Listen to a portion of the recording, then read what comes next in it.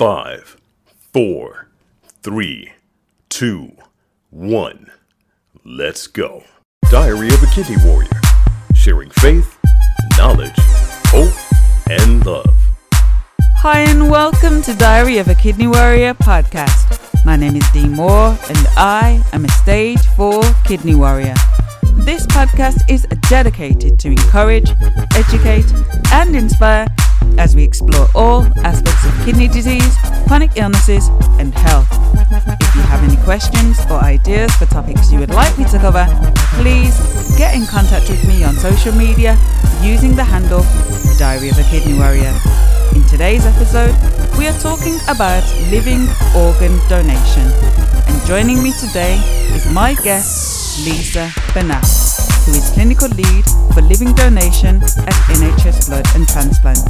We discuss why living donation is important, we address common fears, we discuss non-directed, directed, paired and pooled donation, and the benefits, and more. Hi and welcome to Diary of a Kidney Warrior, the podcast. How are you doing today, Lisa?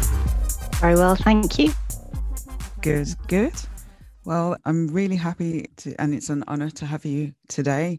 This interview is part of the transplant series where I'm talking to kidney warriors about their transplant stories and I'm talking to professionals in their field.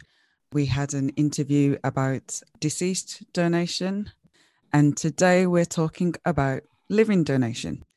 So as there are organs available via deceased donation, why is living donation so important? Well, of course, not everybody will always get matched to a deceased donor organ, and there isn't always enough organs to go round. So there are two reasons. But the real reason why living donation is so important is that actually the quality of those transplants is fantastically good for the recipient. So if you think about kidney transplants, the best chance of the very, very best outcome from a kidney transplant is actually from a living donor transplant. Now, that isn't to say actually that the success rate of kidney transplants isn't actually very good across the board. But if you just really want to look at the difference in the outcomes, then for a patient, if you are going to make a choice, completely, level playing field, a living donor kidney is the one that you'd want to choose. It's the Rolls Royce of kidneys, if you like, because of course it comes from a healthy person in a planned way and so on. So there's that clinical side of it, but actually at a life sort of side of it, there's from the patient and the family, the opportunity to actually plan something about kidney disease is really quite critical. And I haven't walked in the shoes of somebody with kidney disease waiting for a transplant on dialysis, but I can imagine that actually it's pretty difficult to do the things that you want to do in your life with the restrictions of dialysis, even though people are very resourceful and they work around those. The real thing about a living donor transplant is that you can plan it. And actually, if you start talking about it early enough and you have an opportunity to do that as a kidney patient, you can even avoid going on to dialysis and have a transplant instead. So there are quite a few added benefits that are really about the quality of the transplant and quality of life, actually. And that's what it comes down to is we could show all sorts of data that says, well, there's very little difference between this outcome or that outcome. But if you're a patient waiting for a transplant and you can plan it and you can do that alongside the person who's donating to you, that's a massive advantage in your life.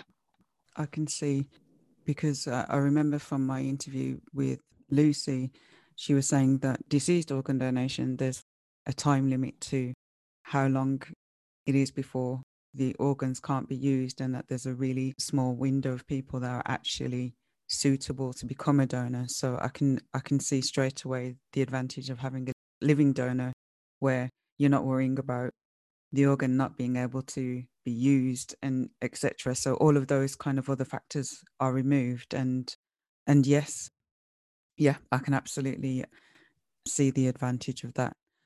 So just rewinding slightly, you've mentioned kidney donation. Are there any other organs that you can donate as a living donor?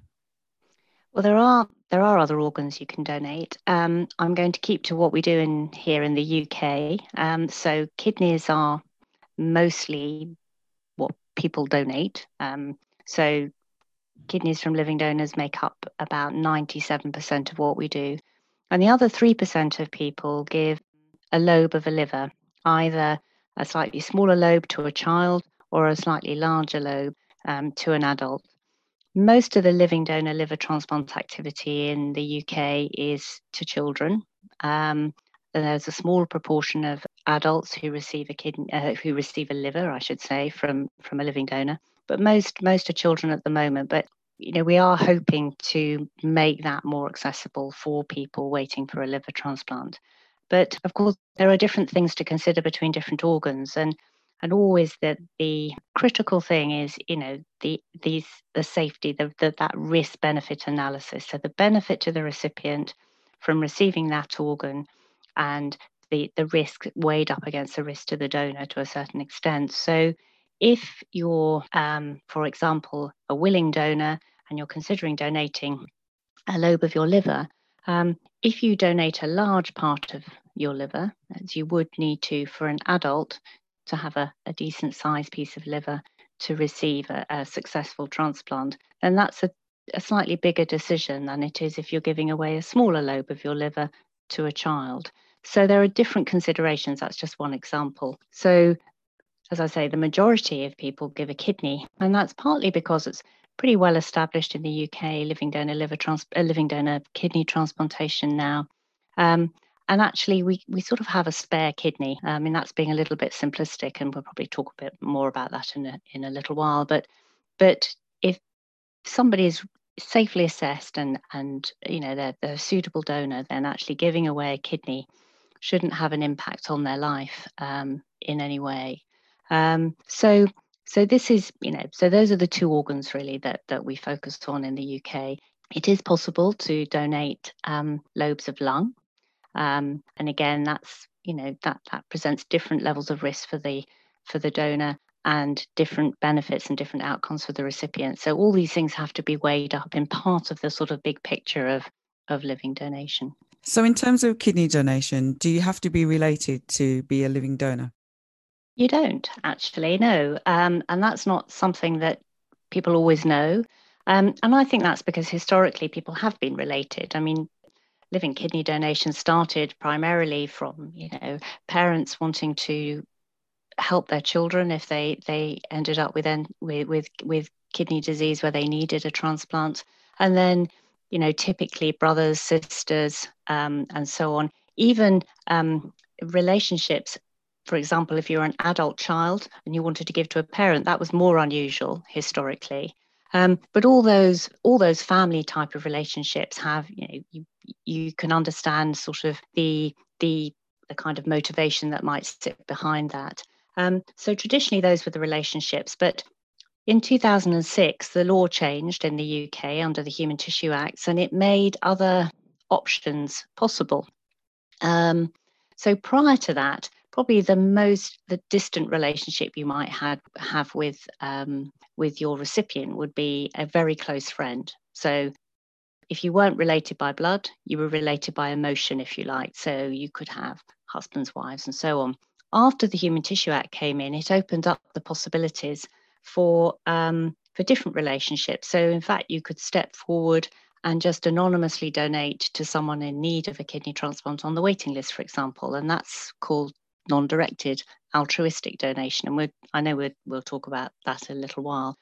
But the other thing that law change made possible was possible for different combinations of transplants to be carried out. So if I wanted to donate to somebody, but actually I wasn't compatible with them, either because my blood group wasn't appropriate for them, or what we call the HLA type, the tissue type, wasn't compatible between the two of us, then I might be able to receive a transplant from somebody else in a similar position, or donate to someone else in a similar position, and they receive a transplant through a sort of an exchange.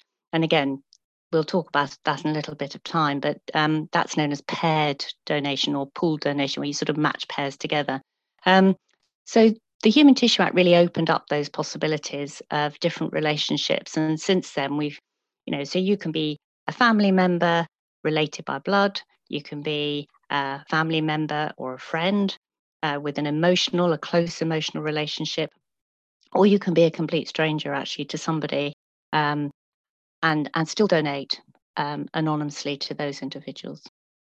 Very powerful and precious gift to be able to give to someone. So as you've mentioned about non-directed altruistic donation, let's talk a bit more about that. What exactly is non-directed altruistic donation and how do you go about doing that? Yeah, so it's a very good point. I think this has been an unexpected bonus ball in our living donor program. I mean, I don't think we really expected people to come forward in large numbers and say, I want to donate to someone in need. But the population in the UK are extraordinarily altruistic, actually. And we've now had over 800 people do this across the UK, Wow. which is an enormous number and actually is one of the world leading programs for non-directed altruistic donation. So how has that happened? Well, there was, I think in the beginning, it took a little while for people to be aware that they could do this. And then, as you say, how do you go about it?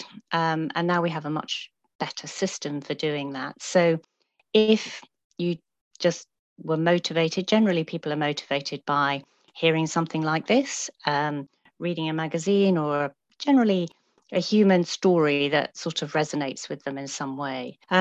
If you were to go onto the NHS Blood and Transplant website and you look at the Become a Living Donor bit, and you'd find a whole lot of information related to whether or not you want to donate a kidney or a lobe of liver. Generally, these donors again donate a kidney, and you can look at all that information and decide whether it's the right thing for you. And that's the really important thing, because actually it has to be the right thing for you. And that's only the first step, because getting that information allows you to kind of form some sort of decision in your head.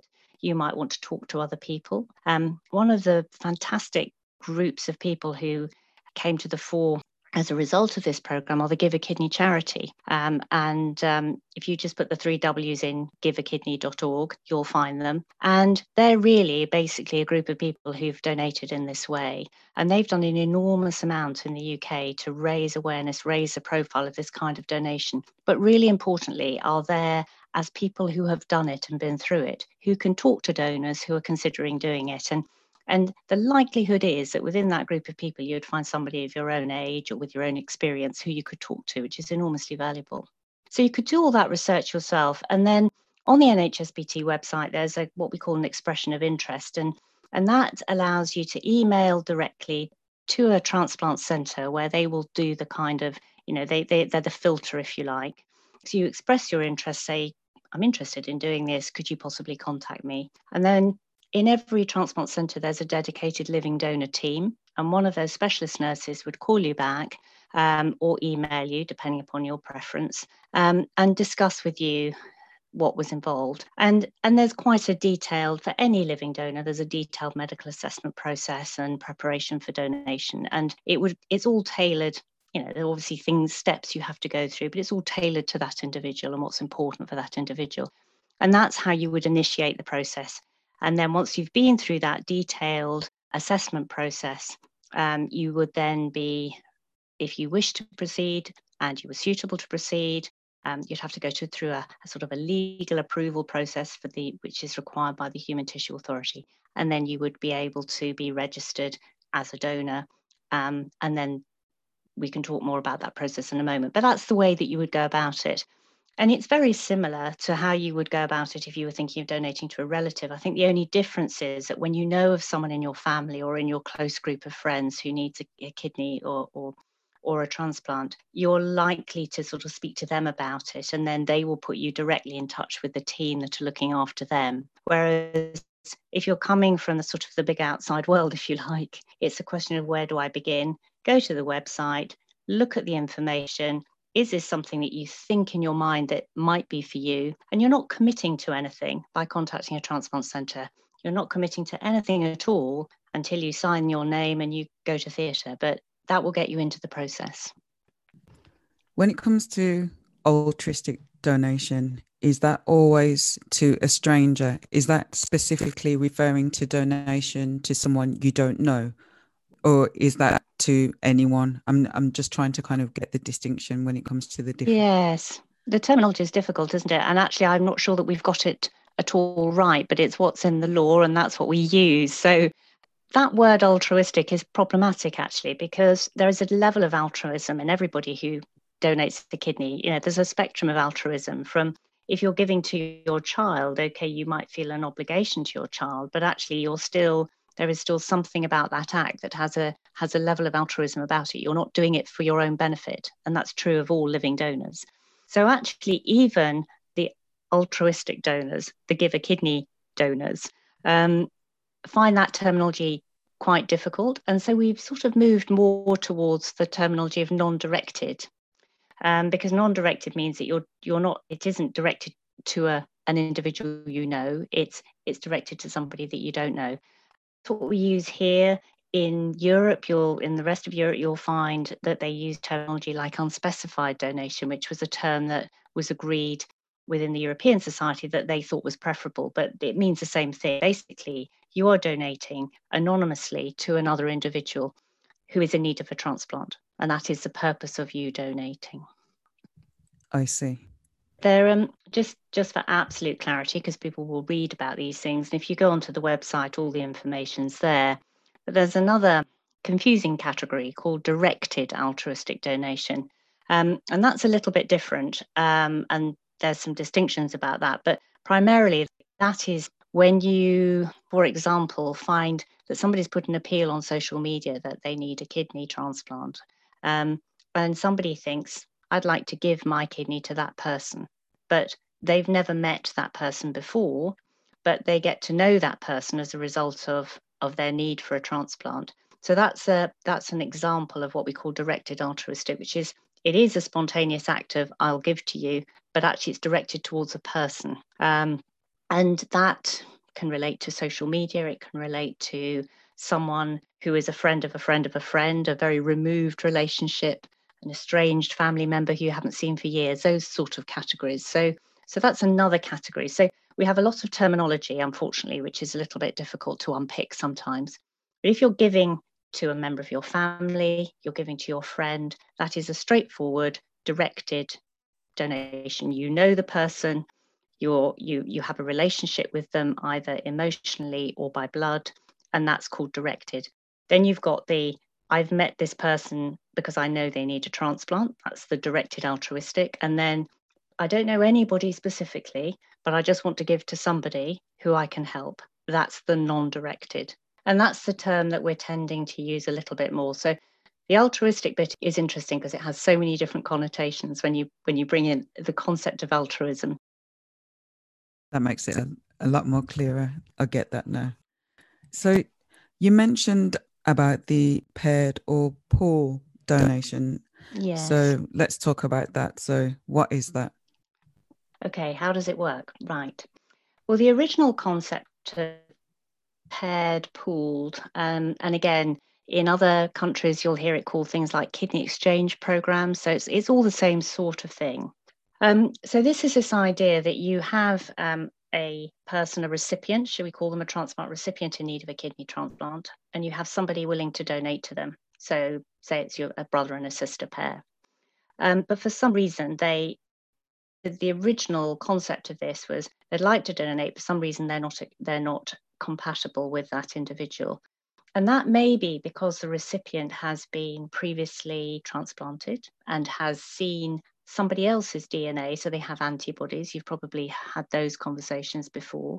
So they may have antibodies through having seen somebody else's DNA through a transplant, through a pregnancy, through a blood transfusion. So it will be, are there antibodies in the recipient that when that particular person donates their kidney, there's a risk that that kidney will be accepted by that person. So that's really critical to the success of a transplant.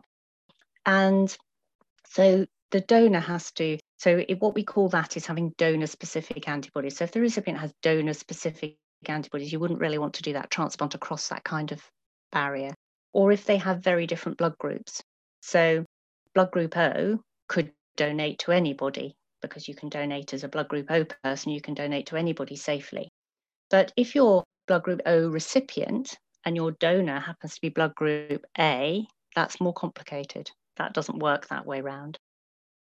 So the alternative to this is what we used to have was something called antibody removal. So we would look at ways of removing the antibodies from the recipient's blood to make it to bring them to a sufficiently low level that it makes it safe to do the transplant from the donor that they would like to have a donation from.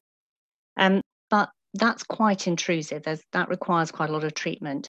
And the outcome of those transplants is generally not quite as good, particularly if it's the antibodies due to the, not the blood group antibodies, but the other kind, the HLA kind of antibodies, the tissue type antibodies. So although we might choose that option, it's a compatible transplant is always our preferred choice, or something where it's quite easy to organise those antibodies to a level where they're safe.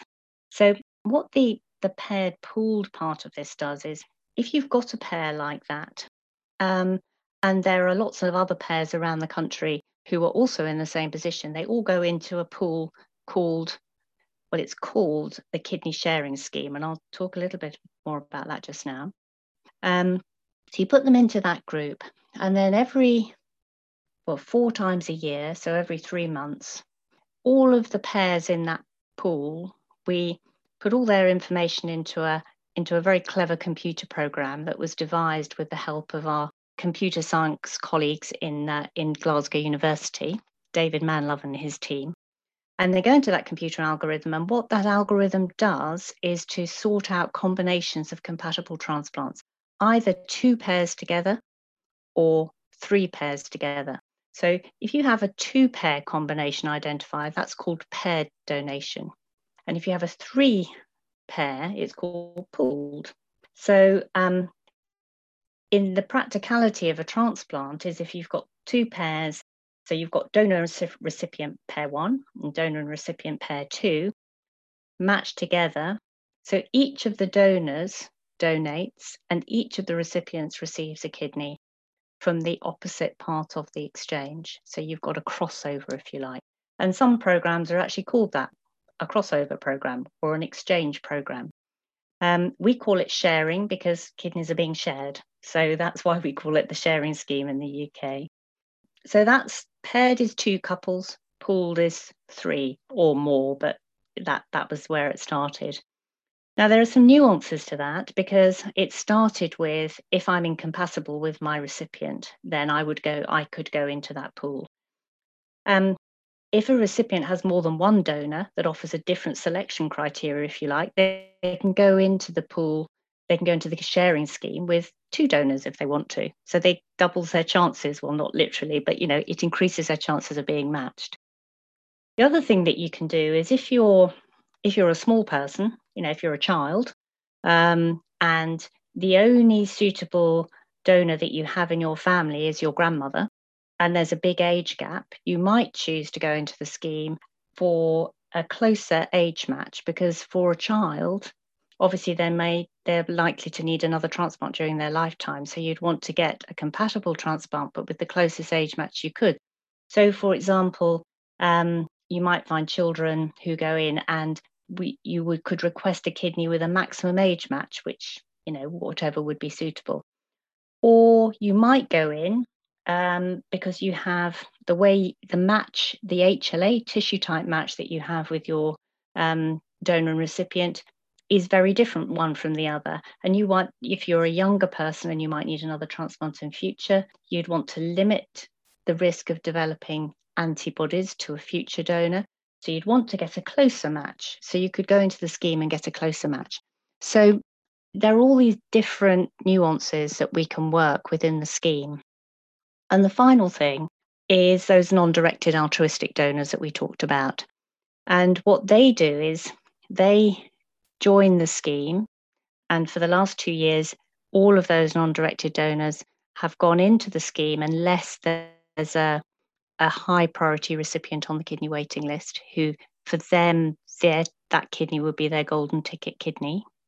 And if that's the case, then the donation will go to that individual. But otherwise, those non-directed donors will go into the sharing scheme, the same computer matching algorithm, and they would then create what we call chains of transplants.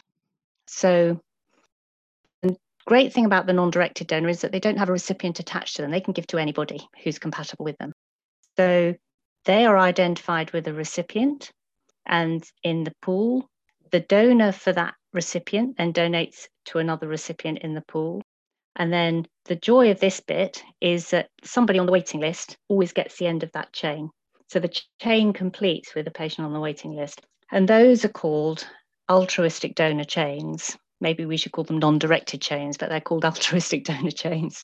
So in that kidney sharing scheme, you've got your pairs in twos, your pairs in threes, pools in threes, and you've got chains, either with one donor recipient pair in the middle or two donor recipient pairs in the middle.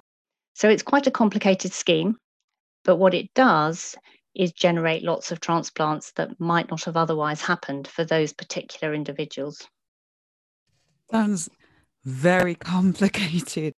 And for want of a better comparison, it almost reminds me of when people are buying a house and they've got that kind of, the chain of different people. So it kind of reminds me of that kind of thing. I know it's not the best comparison, but it's I think that's I always like things that people suggest as comparisons. So I think it makes it much easier to understand. And I agree with you. I think it's complicated to understand.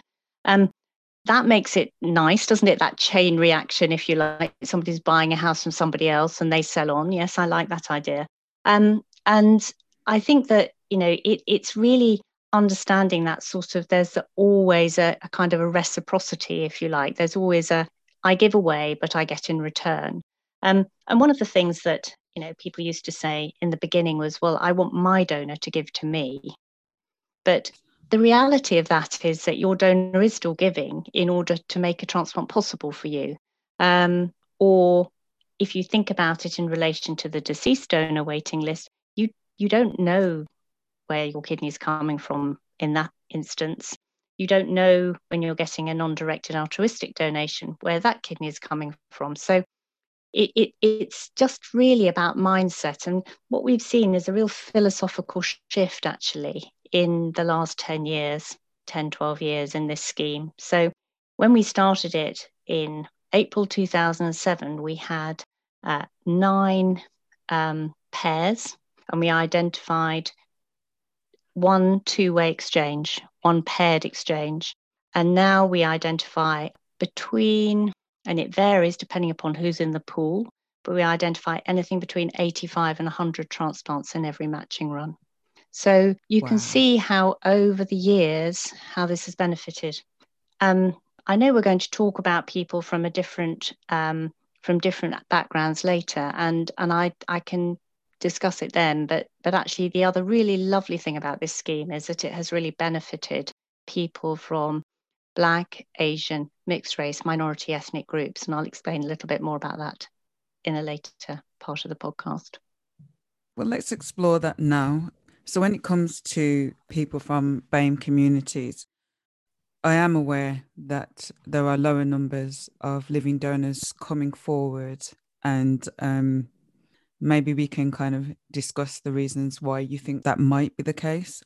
But yes, let's explore that. So when it comes to people from BAME communities, I'm aware that when it comes to deceased donation, these patients wait longer for transplants. So I would assume this would be the same case when it comes to living donation as well.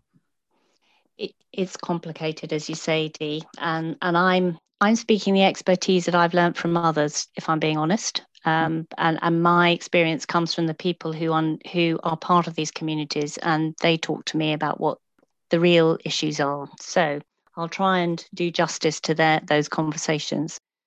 The first thing to say is that the kidney offering scheme, because we are basically talking about kidneys here when we're talking about the if I can use the word BAME, but I'm encompassing all of those groups that I've previously described. So Yes. Black, Asian, mixed race, minority ethnic. So in people from those backgrounds, historically, you're quite right, they have waited longer on the waiting list. But actually, the kidney offering scheme has been considerably revised over the last few years. And the latest revision was in September 2019. And it was specifically to ensure that there was better access and equality over the waiting list for kidney transplant. So that's the first thing I want to say, because those long waiting patients, as we call them, and that's the group that BAME people fall into, needed, that is one of the things we really wanted to address. So living donation. So there are people who are such experts in the field. I'm almost, sort of feel slightly an imposter talking about this, but I'll try and, as I say, reflect the things that they say. So one of the things we know is an issue is trust, and it's trusting that that they're in safe hands, and that if they step forward and volunteer to donate, that it's going to all be done in the right way by people who may be running those programs that are not from the same communities and so on. So there's and having those detailed conversations with people. So it's complex. And we've done a considerable amount of work in collaboration with the National BAME Alliance and other charitable partners over the last few years through living transplant initiatives to try and focus activities and interventions towards communities in a way that actually reaches those communities in a way that makes sense to them. So these may be faith-based initiatives because different faiths have different beliefs and so on. And I'm going to use an example. So if we go back to our non-directed altruistic donors, 99% of them are white. And at one time, certainly, the average age of a non-directed altruistic donor was around 50. And there was a definite increase in the proportion of people who donated between the ages of 50 and 85.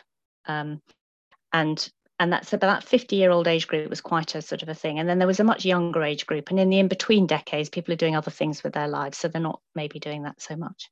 But 99% were white. Now, that was quite telling because we wanted to understand that. And through one of the people who I particularly have been associated with, you may have come across somebody called Della Idowo, and she set up a group called the Gift of Living Donation. And Della highlighted why people from her particular Black community probably wouldn't donate in that way, but would be more willing, not necessarily very, but more willing to consider donation within families. So that, and although there are a few more Asian non-directed donors, not many. So we know that there are differences in the way people donate, and that's fine. So what we want to then do is to say, okay, well, what is the most likely way to engage with people around their families and so on? And I'm sure that we haven't got it quite right yet, but I think we are working on that agenda. And I think it's just that we need to develop those trusting relationships. People need to feel that they can trust the people who are caring for them to do what's in their best interest and the best interest for the person they're donating to. So that's very important. But there are also some fundamental differences between different ethnicities as well. So we know that diabetes, hypertension, underlying medical conditions that can cause kidney disease in themselves are also more prevalent in certain people from certain backgrounds. So you can't put everybody in a single basket and say, this is you. But what we can say is, okay, we need to differentiate between those things. So what you will probably find is when people come forward, if you develop those trusting relationships and they volunteer to be considered, then it's possible that a higher proportion of them, for reasons of safety, would not be suitable to proceed to donation. But that they're thinking about it is really important. So that's the other underlying thing. So you've got and it's very nuanced and it's generational and it's faith-based and it's community-based. So there are all those different reasons. To take all of that back, I think what we want to do is to develop the best ways of engaging with people, developing their trust, and talking them through the options that they think might be best for them. So I think that that's really, really important, because living donation comes down to the fact that it's got to be the right decision for the donor. Now, very often that may differ from the feeling of the recipient as well. The recipient may say, I don't want to put my loved one through that. Perfectly natural response. And then it's for the donor to say, well, actually, you can say that, but actually, I would like to do this for you. So how you meet that conversation in the middle. And that's true across the board. I mentioned earlier, so I'll just come back to it, the benefit that we have seen from the kidney sharing. So that was quite unexpected, really. But when I think about it now, probably makes sense. So before all the non-directed donors went into the kidney sharing scheme itself, in the very beginning, to keep life simple, and because we didn't really know how many of these donors we were going to have, they were offered to recipients on the waiting list in the same way as deceased donor kidneys. So when somebody came forward as a non-directed donor and they were registered for donation, they would but they would donate to a single recipient on the waiting list. That's how the system worked. And then gradually we introduced the idea of the chains from sort of about 5-6 years ago, and we've enhanced that. Now, in the beginning then, quite a lot of those patients who've been waiting for a long time on the waiting list received a non-directed donor kidney. And quite a lot of those people who've been waiting a long time were from our BAME backgrounds. So that's why I think we saw that. But in the sharing scheme itself, now those non-directed donors are going in, their donation is not dependent on their BAME background or their non-BAME background. It's dependent on their matchability or their suitability for the recipient in the pool. So what we're seeing is that through those chains, we're initiating transplant opportunities for people from BAME backgrounds, from those from non-BAME backgrounds. That makes sense. So we're seeing around a quarter of the transplants that happen in the kidney sharing scheme are going to people from a BAME background, which was a lovely side effect that we hadn't expected to see. So it's another way of increasing the transplant opportunities.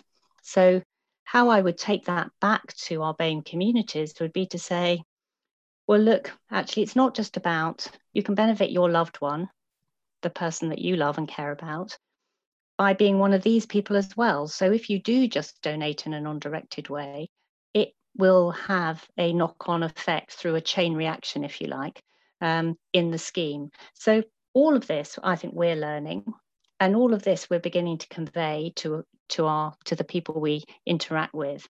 But there's a lot of messages there, and it's quite complicated again, isn't it, to sort of convey that. So as you see, it's not a short answer, but it is about people feeling that we are better at engaging with people in a way that we make things understandable and we gain their trust.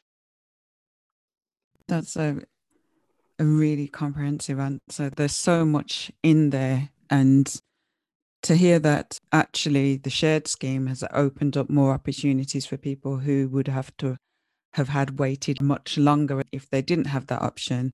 I really see the benefit of that, and really do encourage people to do some research, have a chat with your family members, have this conversation, and see how this can be moved forward. And the trust issue is something that seems to be coming up a lot when it comes to talking about BAME communities. And I think having conversations like this hopefully will start to open up more conversation and more opportunities, and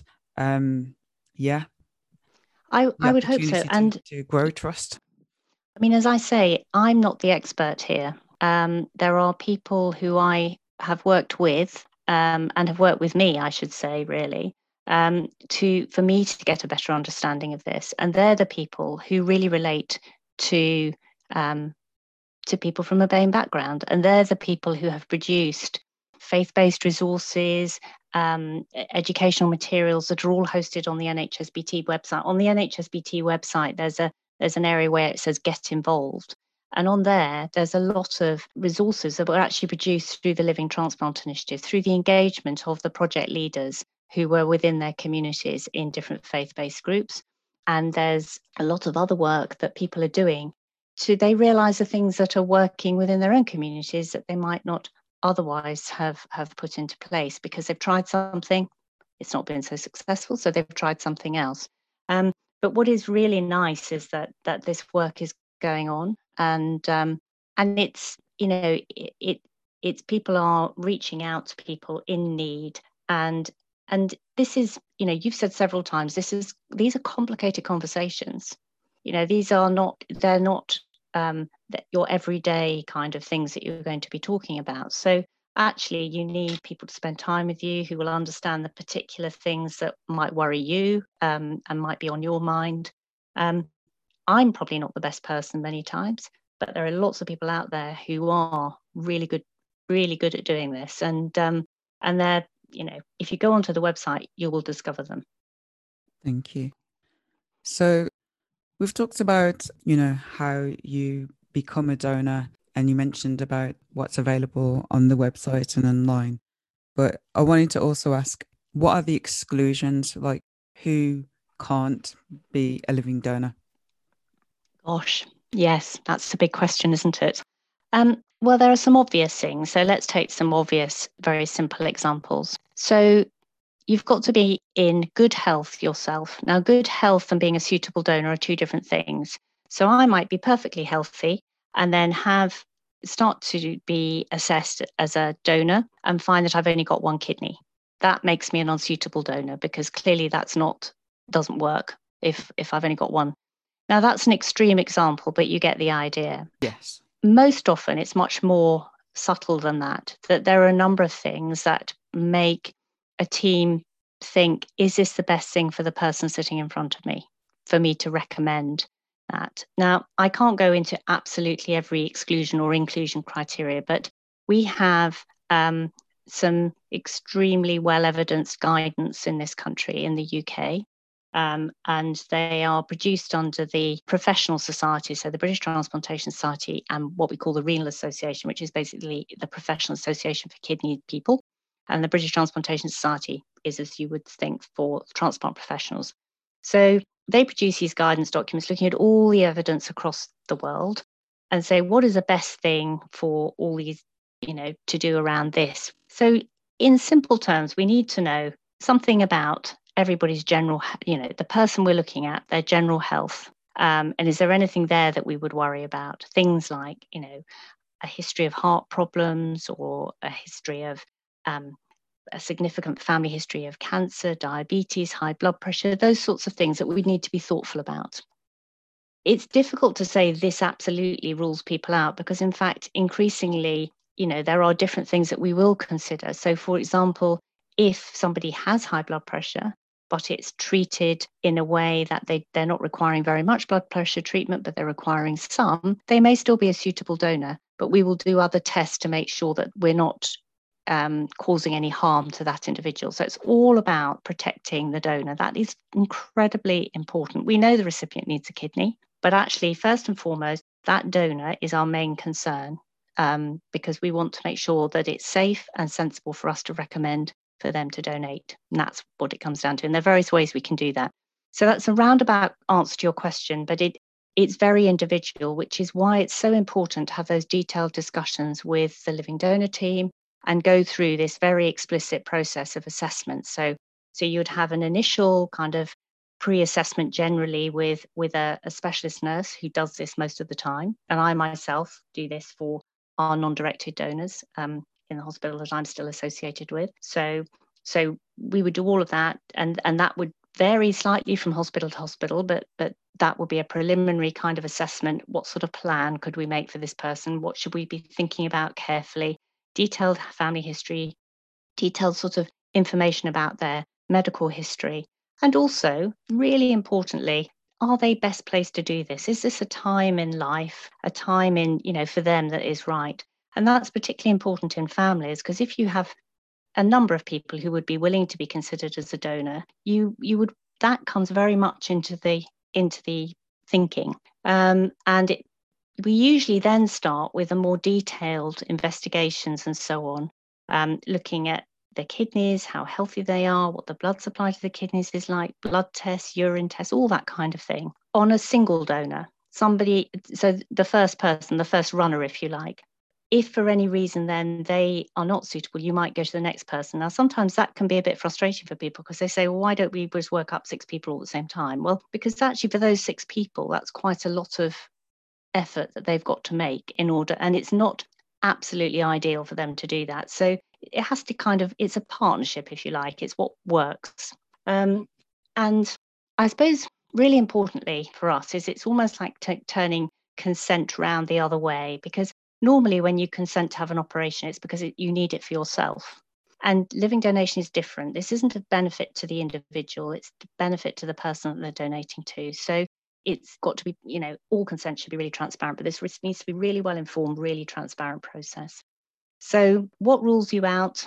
Well, it could be things on the basis of health, things on the basis of where your life is now, things on the basis of what you would like your life to be in future. All of those things come into impact, and whether you want to do it. And that may change as the idea becomes more embedded. And sometimes people think, gosh, this isn't something that I really want to take on. Or perhaps we find something that is just a little bit more on the borderline of being suitable, and then somebody might say, well, actually I don't think I want to take that level of risk. And that's the kind of discussion that goes on throughout the assessment process. So you'll have a detailed medical assessment, a detailed surgical assessment, you'll have coordination and assessment from a living donor coordinator throughout, and then when all the clinical stuff has been done, you may also see a psychologist or a mental health expert, depending upon how different units work. And when all of that bit's been done, and if you like signed off, then there's a legal independent assessment. Have we upheld the interests of the donor? Does the donor, are they going in with their eyes open? Do they really understand the implications for them? And that's critically important to those of us working in donation, that people go in and this is something that they really want to do, and they don't come out afterwards saying, I wish I hadn't donated my kidney. That sounds so amazing, because one of the fears that I hear from people is that if I give a kidney, it's going to affect my health in a negative way, that my kidney function might go down, I'm going to become very ill. But from what you're saying, there's actually extensive tests to see whether, there would be, and the legal side of it as well, the psychological side of it as well. So clearly, it's not just a case of someone coming forward and the team go, oh, great, and they just give their kidney. Clearly, there's a lot of testing and procedure that has to happen first before that's actually possible. So I think just hearing that might give people reassurance and comfort to know that, they're not just going to let you give a kidney because you've got that desire to, but because you're actually physically and mentally able to do so safely. So I hope that, by hearing that, people have that reassurance now to know that you can only donate if it's absolutely safe for you to do so. That's right. And of course, there are, that can go both ways, because it can cause frustration to people who just want to get on and do it. But actually, our first obligation, our first duty of care is to the donor to make it as safe as we possibly can. And there is, nothing comes with a cast iron guarantee. And people must be very realistic that this is major surgery, having a kidney out, even if you have keyhole surgery, where, which is our, the laparoscopic surgery, the smallest scar you can have. But all of that, there's still an operation that's gone on inside, and also the implications for them lifelong. And that is also why we might say no if we're worried about that. We don't always have every last bit of information, but we can make extremely good clinical judgments on individuals from the information from them, coupled with what we know from the literature. So yes, I think people should be reassured. It's a very thorough process. And that means it may go on for longer than some people would like, and it may be more, and that may be a frustration. But that's the way it is really critical that we do it. Fantastic. So we've covered so many things in this interview today. I really feel like we've gained a really good understanding of living donation, altruistic donation, pooled donation, the kind of concerns and fears that people might have around that, and the kind of fears that and reservations from people from different communities may have around living donation. So I feel like, we've explored so much. So thank you so much for your time today and for sharing so much knowledge with us. I just wanted to finally ask you, in terms of getting more information, you mentioned about the website. So could you give the listeners the website addresses so they can check out? Yes, certainly. So the website that gives you the most information about living donation is 3 Ws, organdonation.nhs.uk. And then along the top, there's a tab that says Become a Living Donor. And that, if you click on that, you'll find chapter and verse on all the information you need. And it also takes you through to a series of very short films, little snapshots of most of the things that I've been talking about today. And in particular, if that sort of description of the kidney sharing scheme thought that's making my head, explode, then there's a short animation that just shows how it all works. So that's quite helpful. There's also another area on the website called Get Involved, and it links through from the living donation pages as well. And that gives you all those faith-based materials and those particular things that might be of interest to people from BAME backgrounds. That's where that particular sort of repository of resources is. So there's quite a lot on that. I'd also encourage people to go to the Give a Kidney website, the charity, the 3 Ws, giveakidney.org, because that is the charity that represents living donors. But of course, there are the other kidney charities like Kidney Care UK, the National Kidney Federation, and also the National BAME Transplant Alliance that I spoke about. And they all have resources there that are really tailored to the communities from people from a BAME background in lots of different ways. And of course, the Gift of Living Donation as well. There's a bit of a confusion there, because if you go into Gift of Living Donation, it sometimes takes you through to an American website, but it's actually the UK based if you put gold in. So lots of different areas.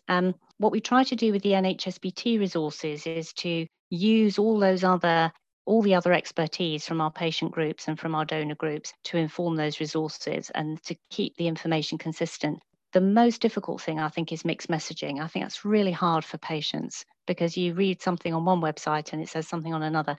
What we try to do with the NHSBT resources is to keep them right up to date and contemporary so that they do lead through to the most consistent messages. But look at that, have a look at that. You can always have a conversation with people, and you can contact those charitable organisations, and they're always willing to talk you through things as well. Fantastic. Thank you so much for all the information that you've shared today. And I really hope that this generates, like I said, lots of conversation and awareness, and maybe even some donors coming forward to save and improve the quality of someone's life. So thank you so much. You're most welcome, Dee. Thanks for having me. Thank you for listening to Diary of a Kidney Warrior podcast. And don't forget that you can contact me on social media using the handle Diary of a Kidney Warrior. Please do subscribe to the podcast, and please do tell a friend.